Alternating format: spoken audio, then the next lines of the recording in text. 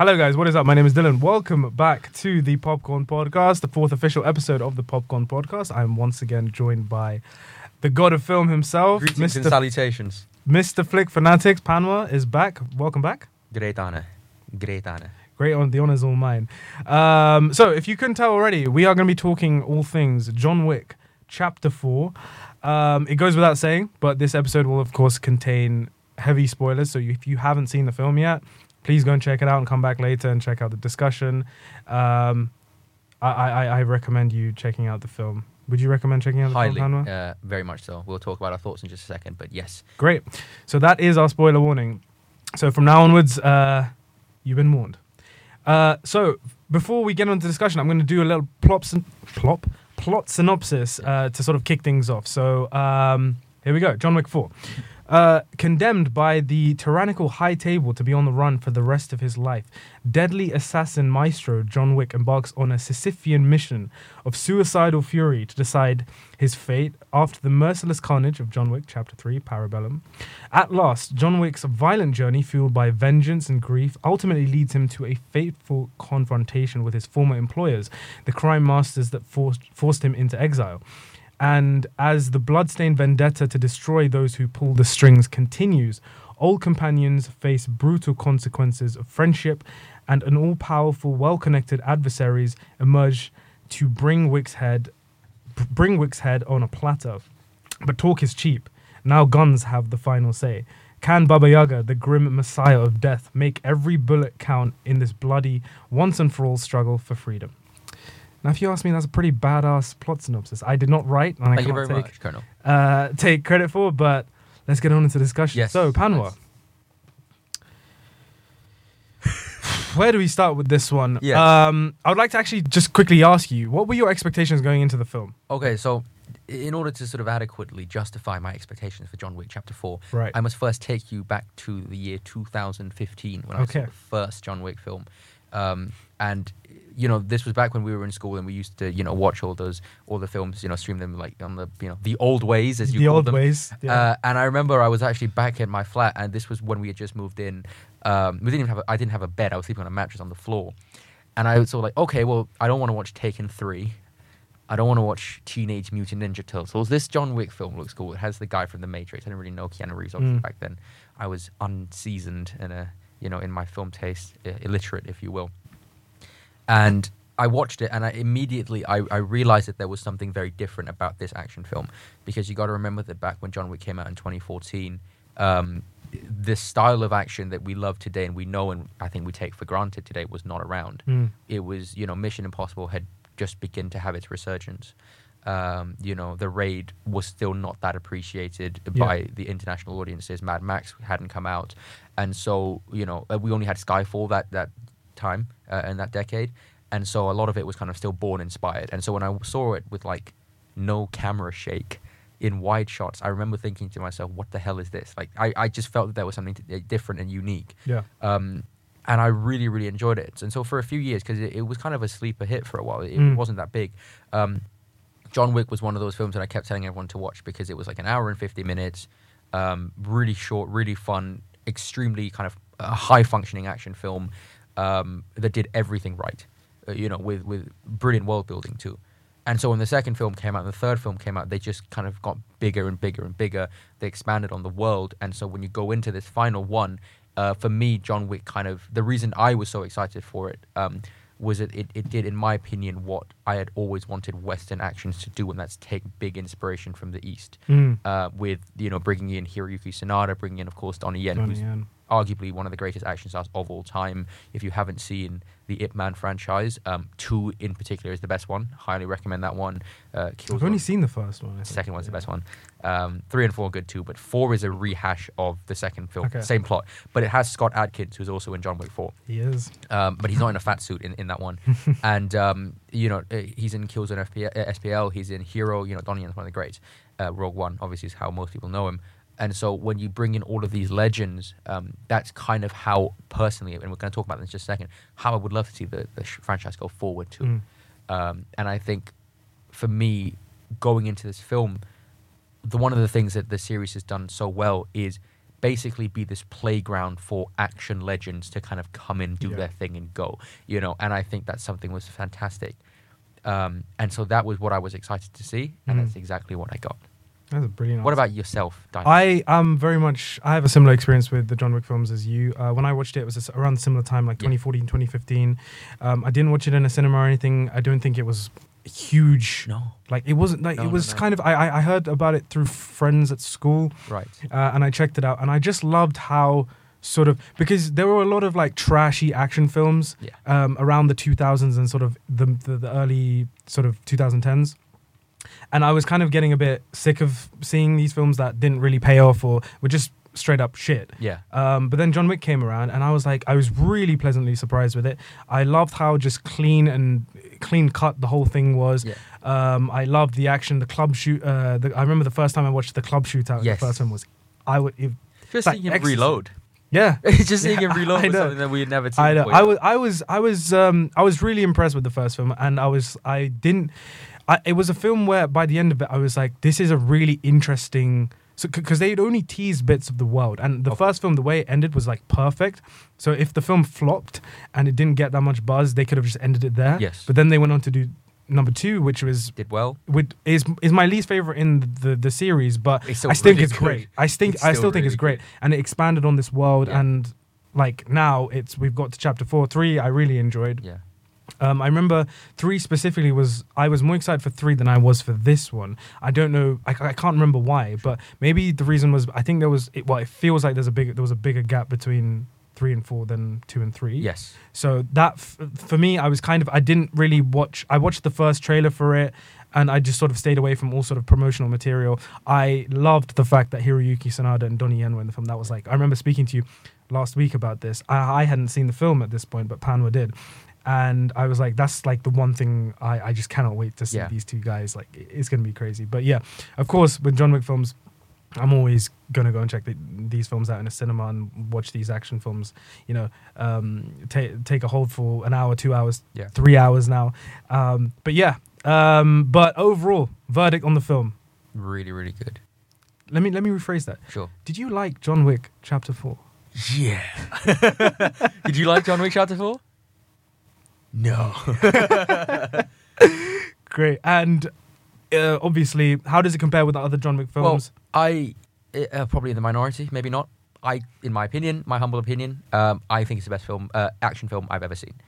I know it's very high praise. Big statement. And we will spend the next kind of half hour, whatever, talking about why. But just to kind of sum it up, my thoughts really shortly, I do think that John Wick Chapter 4, in my personal opinion, is the best action film ever made. That is a big statement from the god of film himself.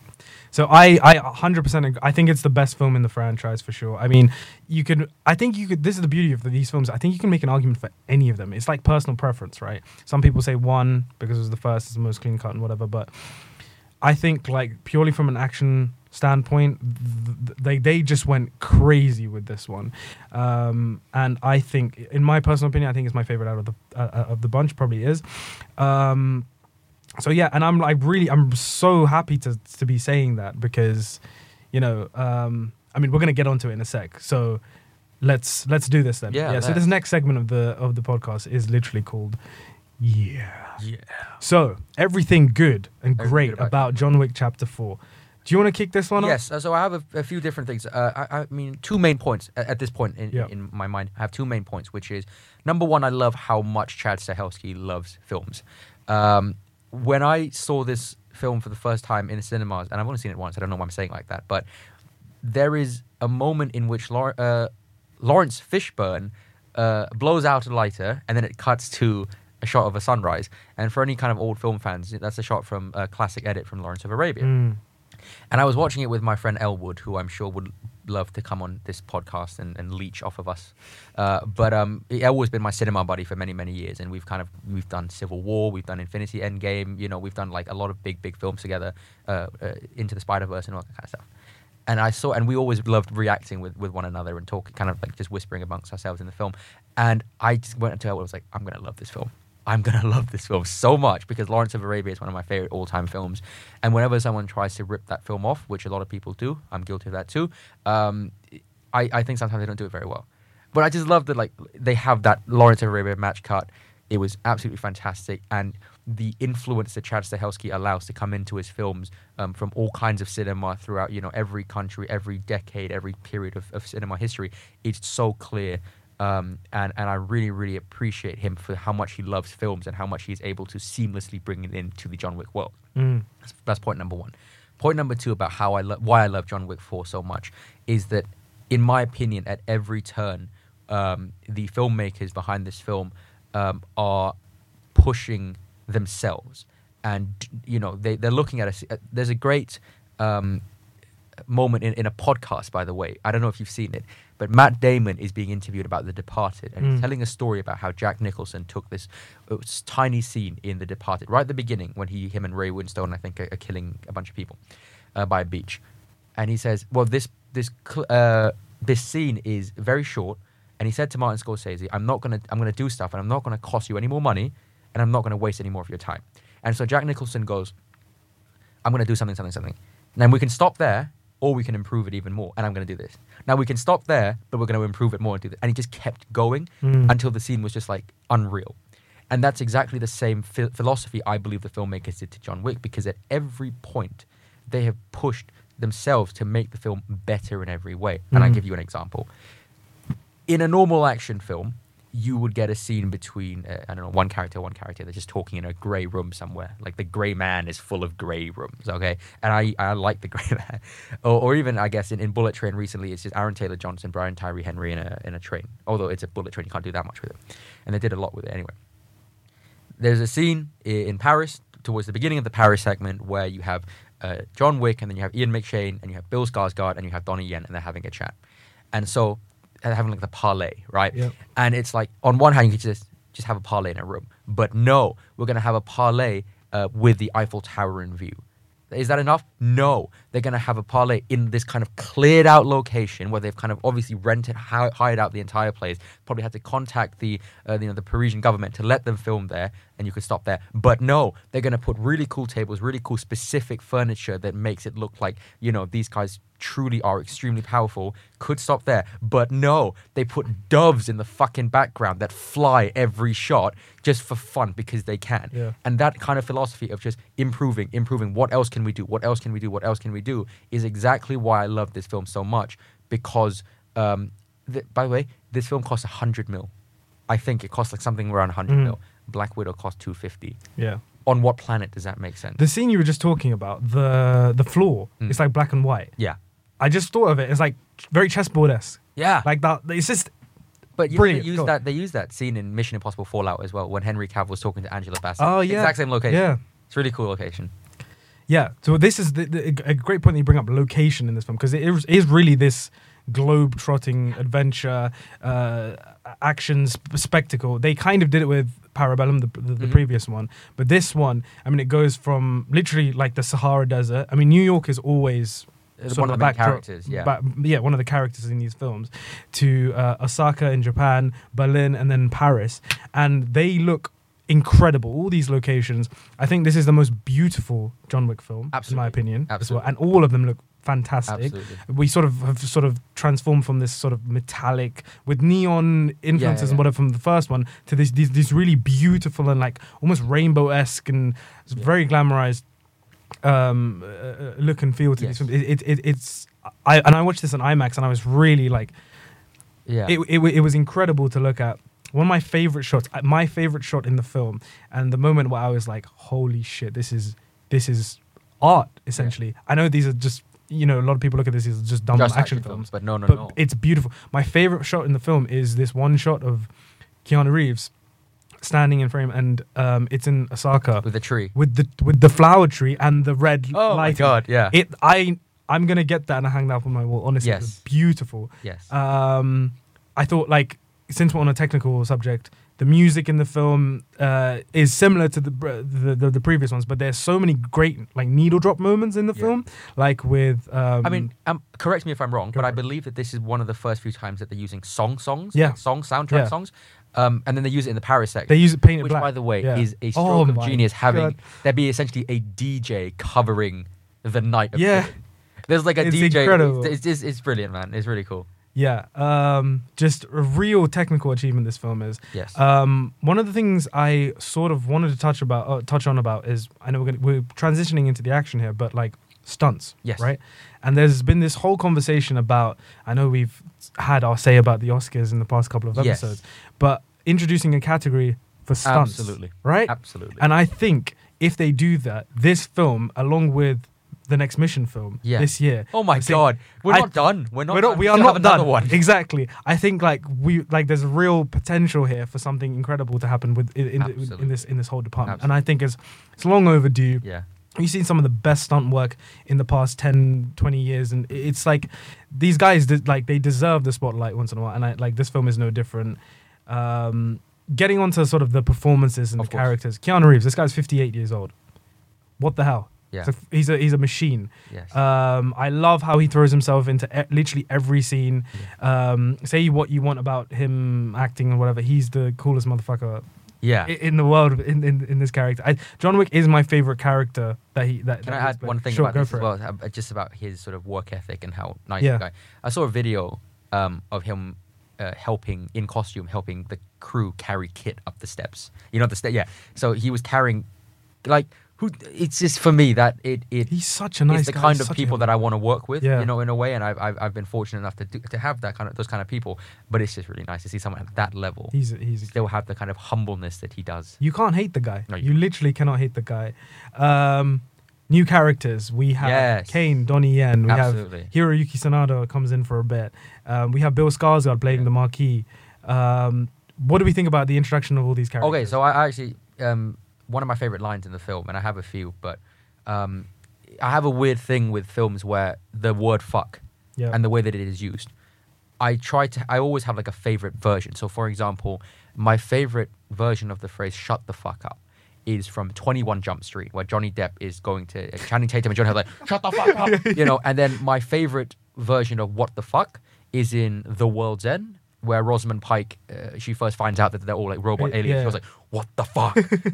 And then my favorite version of "fuck off" is in this film. Oh, with Donnie yeah. Because, I love fuck off. And like the entire cinema was cheering when he said that. Remember your daughter. Fuck off. It's absolutely brilliant.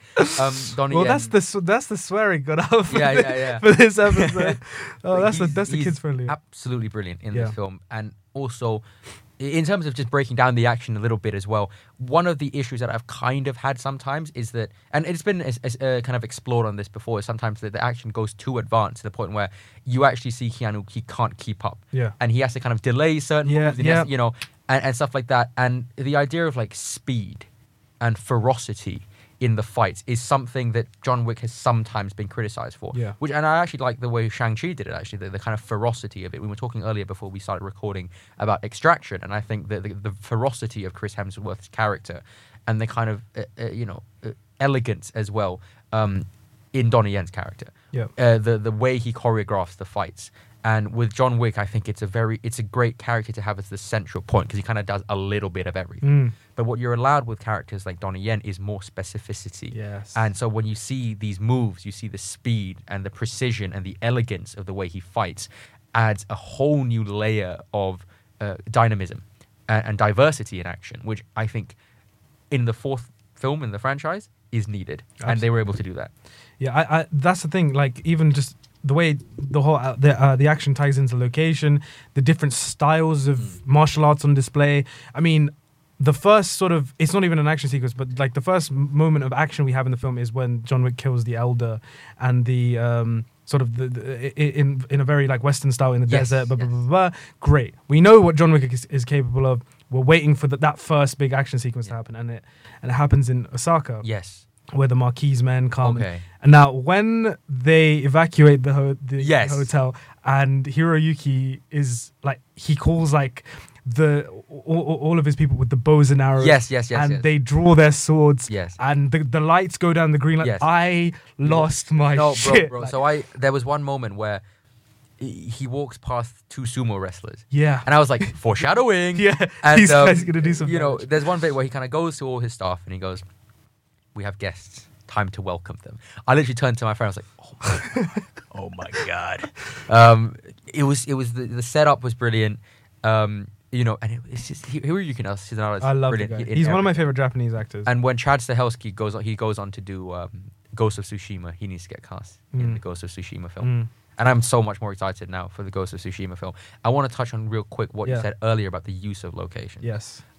Mission Impossible franchise does this really well in the way that they use their locations to tell the story and to elevate the action scene, with the Burj Khalifa sequence being one of the best ones, right?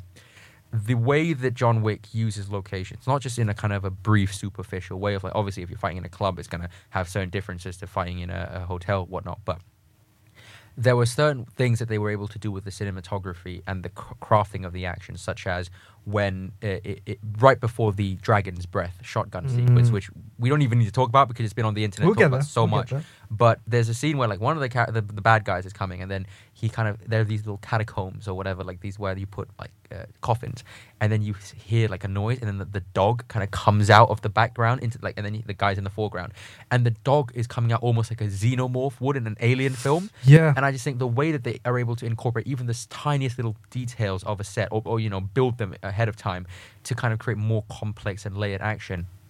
Brilliant. Beautiful. Just brilliant. It's beautiful. This is the thing, like, we'll get onto sort of the mixed stuff before, but I did want to ask you, because this is a long film. This is an almost 3-hour film, and a lot of people will be put off by that and whatever. If you could say to someone who's, you know, concerned about this and concerned about their investment in this film, why should they go and see John Wick? The Wolf of Wall Street was 3 hours as well. It's not about the length, all right? And I mean, I'm in the minority perhaps, but I love long films. I really do. I've talked about it so many times. I would watch a 4-hour film. That's why I like the Snyder Cut.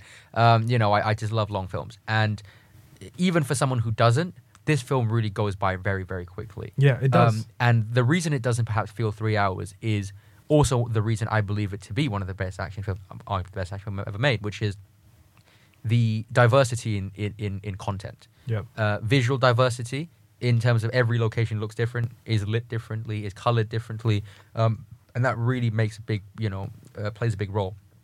But also, when one of my issues with John Wick Chapter 2 is that sometimes the action felt a bit too samey. He's just running around in rooms shooting people. Like, we get it, you can kill a lot of people. But because the action is so different, and again taking a page out of the Mission Impossible franchise book, which is that they never have the same action scene twice. Same here with John Wick, where ultimately, you know, you start off with like a horse chase in the desert, you go into a little siege, sort of bloodbath in Osaka, you go into a club scene which starts off as like a standoff in a poker table, and then with Paris, you start off with a bunch of cars, like car chase outside, and then inside with a bunch of shotguns, and then fighting up a hill. And so no two action scenes are the same. No two locations are the same. And as someone who absolutely thinks the idea of visual diversity is a key to making a great film, that's why I love Bond films, that's why I love films that don't always take place in the same location.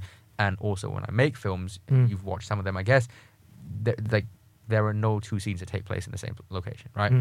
That does a lot for making the pace better, and also does a lot for just making the film feel more bigger, you know, and better, in my opinion. Yeah. I was going to ask you, so there are 3 main action sequences, you could say, in this film. Yes. The first of which is the Osaka sequence, the second of which is the Berlin sequence with Scott Adkins, and the third of which is the Paris sequence. Which was your favorite? Do you want to talk a little bit about them individually? Should we? I'll tell you what. Let's do the Berlin sequence with Scott Adkins. Now, I wish I didn't know that he was in the film beforehand. Okay. Because I remember watching the film and I was like, oh my god, I'm so excited. Because, like, I don't know, many people know who Scott Adkins is, but he is one of the goats when it comes to anything martial arts, stunts, anything. Like, if you go on his IMDb, you can check the amount of films that he's been in. You'll be like, holy shit, this guy's the real deal. And obviously he's in a fat suit. He's playing, I think, the character the Killer. Yeah. And I also, one of the things I love about the John Wick films, these small time villains. These guys are able to add so many like little nuances to their characters. Like, for example, in Parabellum, the bald Japanese guy. He like when you first meet him, he's playing like K-pop music in the background. It's very sadistic, and you know, I'm such a big fan. All these like little nuances. With Scott Adkins' character, he has like asthma and he's constantly using his inhaler, and he's like sweating profusely. And he got shot in the ass. It's like, you shot me in the ass. Yeah. It's like little like things like this that make watching these characters so much more fun, I Yeah. guess. But no, Scott Adkins, he's getting chased through the club by Yeah. John Wick, right? And you think like, oh, this guy's essentially fucked. I also like that he had a bit of a Kingpin vibe to him. Yeah. But no, he starts pulling out the most insane moves. Yeah. And the two friends that I watched this film with, it sat either side of me. They were like, "What the hell?" Yeah, Like, because they didn't really Scott know. Adkins was. Yeah, they didn't know who he was. And I was just laughing. It was crazy. But that whole club sequence, incredible. I think they used the same song they did in the first film. Yeah, something similar. Which was really nice. It sort of come full circle sort of moment. I love the whole Berlin sequence. I love the fact that all four of them are there. Donnie Yen, and the tracker. Yes, as well. That was sort of a nice, almost Mexican standoff kind of situation. I mean, there.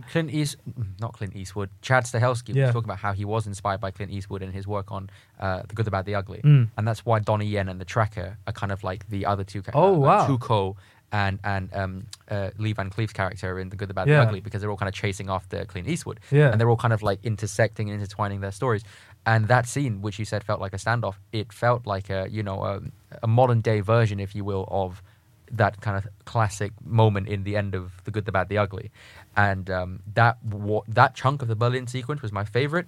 The action, the fighting in the club, we've seen club scenes in John Wick before. It wasn't anything mind-blowing for me. Obviously, the Scott Adkins element being injected in there, brilliant. Yeah. But it was that bit before when they were at the table, which was, just fantastic. Yeah.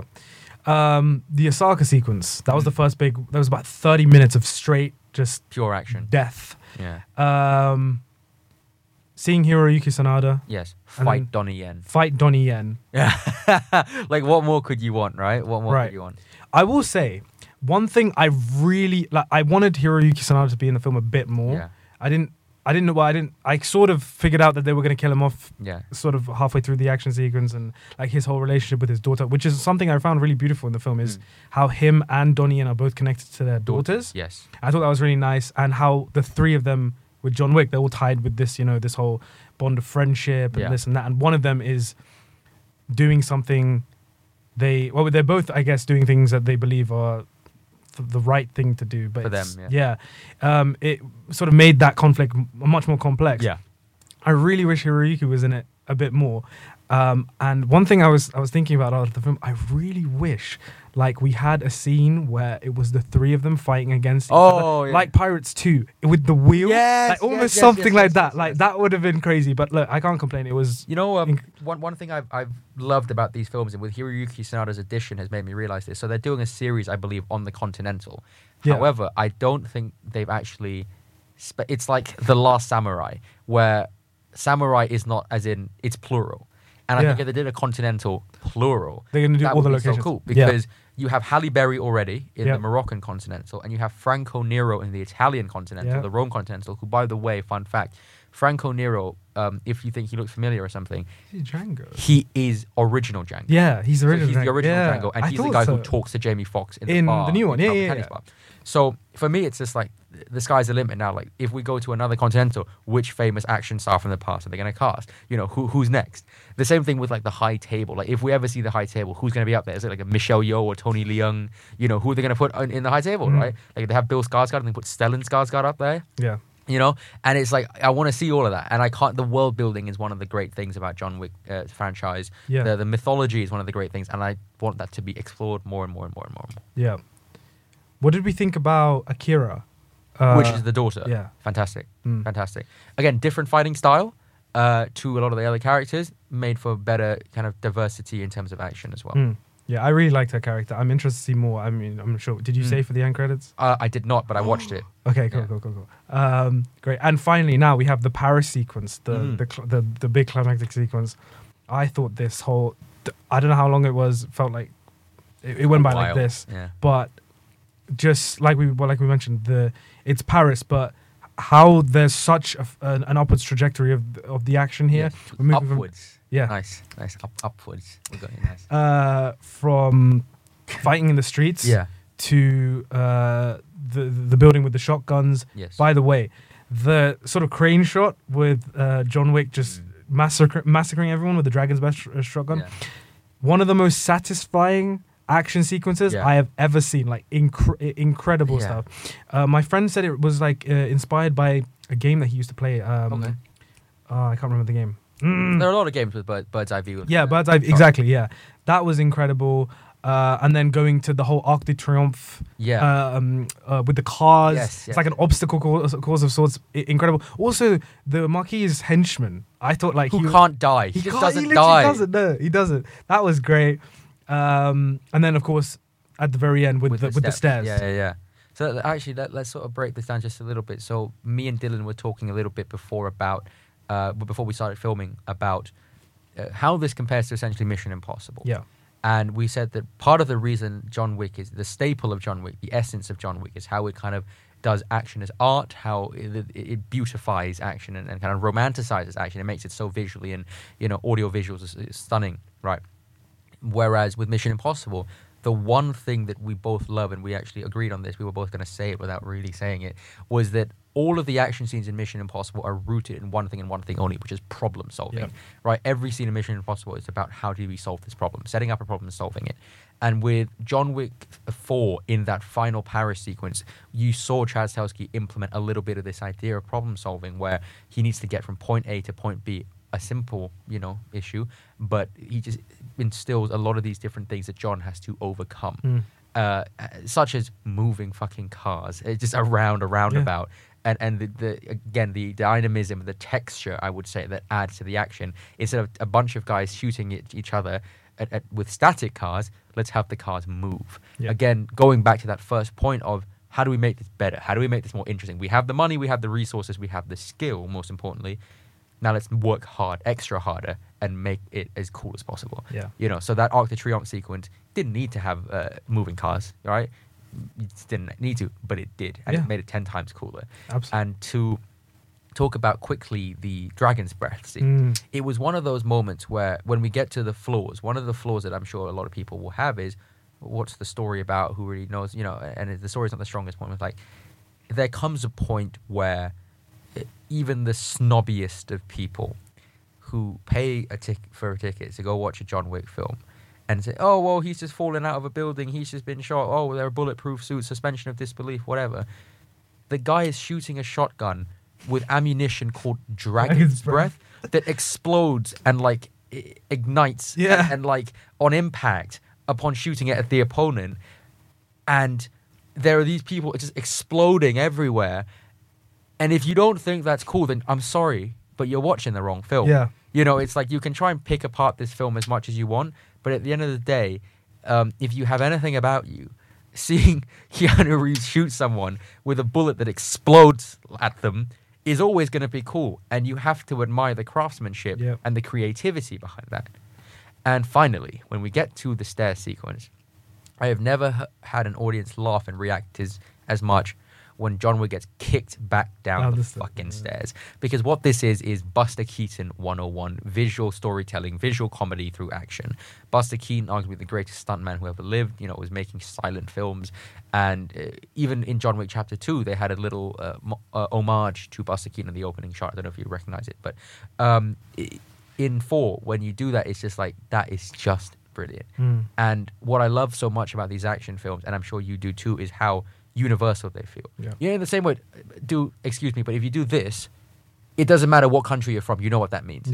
In the same way that if you see a character work so hard to get to the top and he gets kicked back down and you show an extended shot of him just rolling down some steps, it doesn't matter who you are or where you're from, you understand how brilliant that is, and you understand the comedy of it, right? And you understand the visuals. And I love it when a film is able to unite people from different backgrounds, different cultures, and then everyone just laughs at that one joke, and they only say one word. That's the beauty of film for me. Yeah.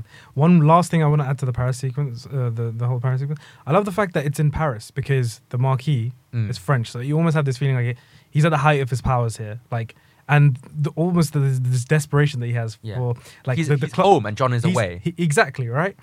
And the clock is ticking and ticking, and he's getting more impatient. And what did you think about Bill Skarsgård? I thought it was good. I just wish he had an action sequence. Yeah. We saw him stab that was a tracker. brilliant sequence. It got a great reaction, but I'll just quickly mention one moment in which, again, I realized I was going to like the film even more. And I turned to my friend and said, this is great. So throughout the film, cinematography, we've already established location, production design, just A+, 10 out of 10, whatever. There is a scene in which Bill Skarsgård, I can't remember who he's talking to, but he's talking to someone in a stable. And there are women on horses with fencing swords riding around him. Now, if you were any other lesser mortal filmmaker, you would just have Bill Skarsgård talking in a stable. Yeah. But no. There are horses riding around him for no fucking reason whatsoever, except that it's cool and because they could do it and they could afford it. And it's like, why? Who knows? Who cares? Yeah, it's just cool. Yeah, it is cool. And that is the kind of philosophy that I love in filmmaking, where you just throw shit in. It doesn't necessarily need to make sense, but it just elevates a scene just a little bit more and makes it just a little bit cooler because they can. And it requires a little bit more effort, but they're going to do it because they love the audience. You say that it doesn't really do anything other than look cool, but I feel like you're right. Yeah. But there is an element of like, it gives us more about his character as well. Like it like anything in the background or whatever is, especially if it's the villain as well. We don't. You only have a certain amount of time because he wasn't a pre-existing character. Yeah. Like it's like even the smallest sort of nuances and details go a long way in sort of crafting the character. Just from a filmmaking point of view as well. Yeah. Think about when people see like 6 horses. Yeah. I'm not seeing 6 horses. I'm seeing 6 horses who need to be trained specifically for films. Riders who need to be specifically trained, not with horses, but with swords as well. Food for the horses, money for the trainers, money for the transportation of the horses. This is like, then it's like, why are you doing this just for one shot of horses? But because they can, and because they're hardworking individuals who make an effort and they're driven and they're motivated and they're disciplined. And for me as a filmmaker, that's very inspiring. It's like, we're going to go out of our way constantly, consistently at every scene, every turn, whether it be lighting, set design, like when they're in the church, Donnie Yen and John Wick having a chat, there's just like loads of candles everywhere.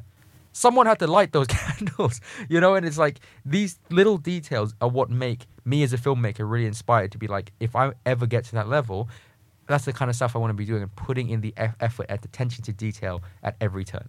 That's nice, because that's actually like, if you could say this to Chad Stahelski, I'm sure that he would say like, this is one of the most rewarding aspects of going and seeing his film, or any filmmaker for that matter, is being inspired by these films to actually implement things that you've seen from them into your own processes. Yes. So there is nothing more inspiring than watching a film where you could look at it and you actually feel the hard work and the blood, sweat, and tears that they did. Yeah. Because, respectfully speaking, not only have I worked on films, but you can watch films as well where you see that people are kind of phoning it in. Yeah. They don't really care and they're not giving it 100%. And they're basically just sleepwalking through the job. Nobody slept-walked through John Wick 4. Everyone wanted to be there and everyone gave 110%. Agreed. Great. Well, I guess that this is a good way that we can transition onto sort of the things not so great, but maybe mainly more the mixed aspects of the film. So I've got sort of Mr. Nobody / The Tracker. What did you feel about him? Because I thought he was a really cool character to throw into the mix here. In a film where the runtime is 3 hours, you kind of need a lot of characters to fill up the time and whatever. I guess I don't know if he added that much. I feel like he's a character that if you completely remove from the film, I don't know how different it would be. Yeah. But I thought he was a really cool character. I loved the interplay with his dog. That was like the dog actors in these films are crazy talented, right? But yeah, I just don't know if he contributed that much to the overall story. I'm not sure. Sort of, I did enjoy the fact that literally at the end of the film, he was literally just sitting down having a beer, brilliant, watching the sunrise and whatnot. That was nice. But yeah, I just don't know. I think if you took him out of the film completely, I don't know how much the film would change that much. But I don't know. What about you? I really enjoy the character. Yeah. I don't mind. I love that, like I said to you before, I love that they just bring people in and out as kind of these supporting characters to kind of have their moment to shine and then they leave. They kind of come and go, but then they leave it a mark. Yeah. And I certainly think that he did. I think a lot of the action scenes were better with him in it. And it just adds another layer to what is kind of a paper-thin story. Yeah. And that is my issue. My issue, and perhaps my only issue with the film, is that it doesn't make any sense. It doesn't. It doesn't make unfortunately. sense. And I don't care. I'm going to be honest, I don't care. Mad Max Fury Road is a film where people drive to one location, they realize that there's nothing there, and they drive back. Okay? Action movies don't always need to make sense, people. The Raid is a movie about a bunch of cops who have to make it to the top floor of a building. That's literally the movie. Yeah. So John Wick 4, I don't really care what it's about. I don't really care why he needs to do what he needs to do. I'm just enjoying the fact that he beats someone up so badly that he gets knocked out and then stomps them in the balls so that they can come up and he can headshot them. Okay, that's why I like the movie. Right.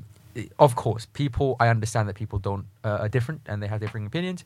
But there's an element of you need to kind of know what you're walking into. Yes, there is. Film, right? However, Cool. I want to just justify this real quick.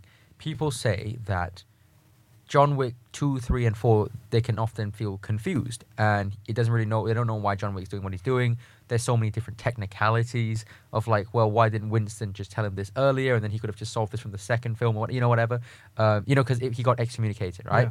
Could Why do did the he challenge. just duel like Yeah, earlier? yeah, He's still in the yeah. family, right? And stuff like that. So it feels sometimes like they're making stuff as they go along. And people say the reason the first film is so good because the story was so simple. Yep.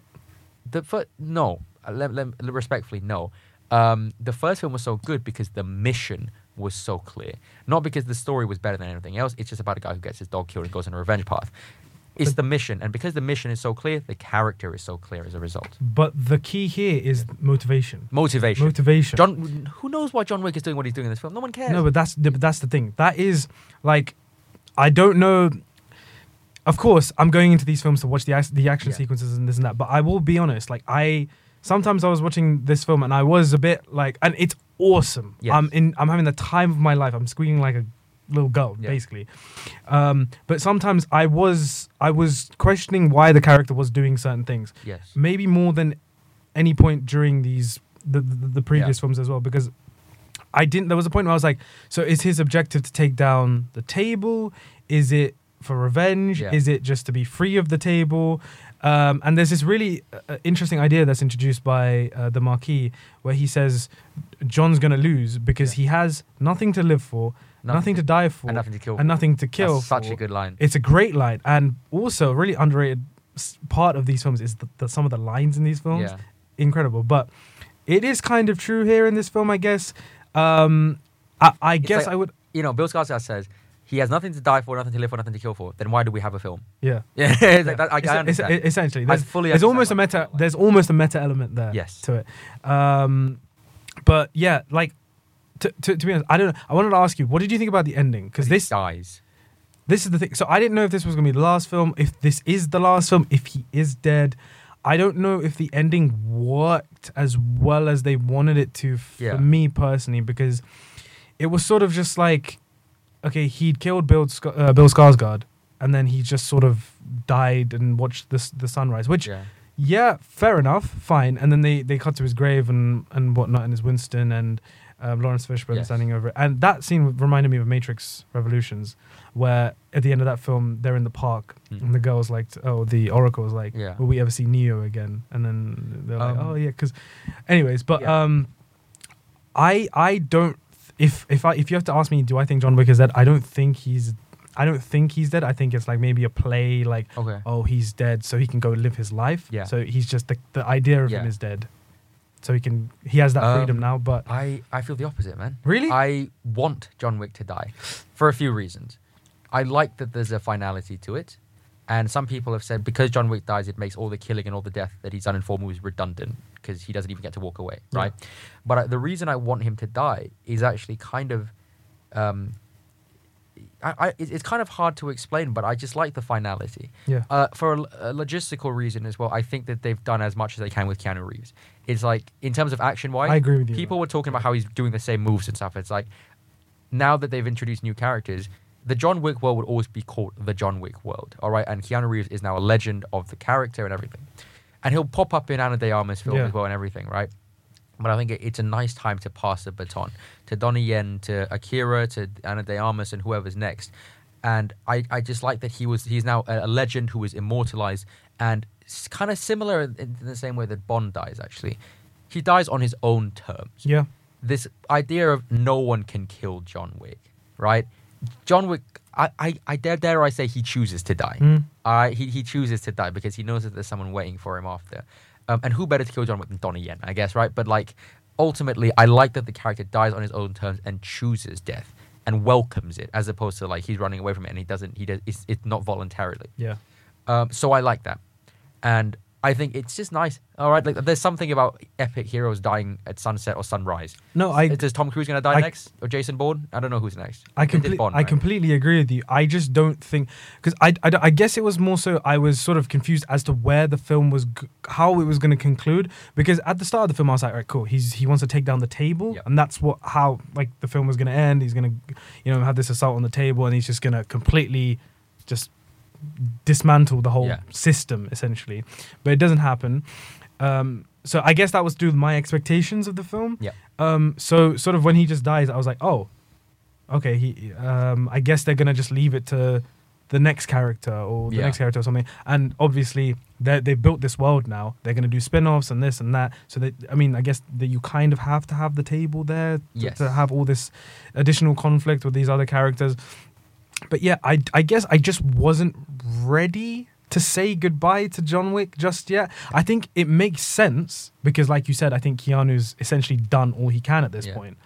But I don't know. I think with regards to the characters in these films aren't the strongest point. But I guess personally, I just wasn't ready to say goodbye to the character. Oh, okay. But yeah, not in like a sad way, but just like I kind of was like, oh, makes sense. Yeah. Fair enough. But yeah, which is why I choose to believe that he's still kicking around. Like he's living his life, or he's living out the rest of his days and whatnot. And because the transition from when he dies to the gravestones was so abrupt, and I was like, "There's something missing here." I was like, "I don't know," but hey, that's just my personal opinion. Let me know yours. So I think sort of just to conclude this whole conversation, what would you rate the film out of 10? I mean, I know 10. what you. 10. Good. There you go. I'm saying like I'm gonna give it around an 8.5ish for me. I think it's a brilliant film. It's my favorite film in the franchise. But I do have a few mixed feelings on some aspects that prevent it from being as high as you. Where would you rank this in comparison to the other three? I think we both made it clear. So 4, 1, 3, 2. 4, 1, 3, 2. We have the exact same ranking here.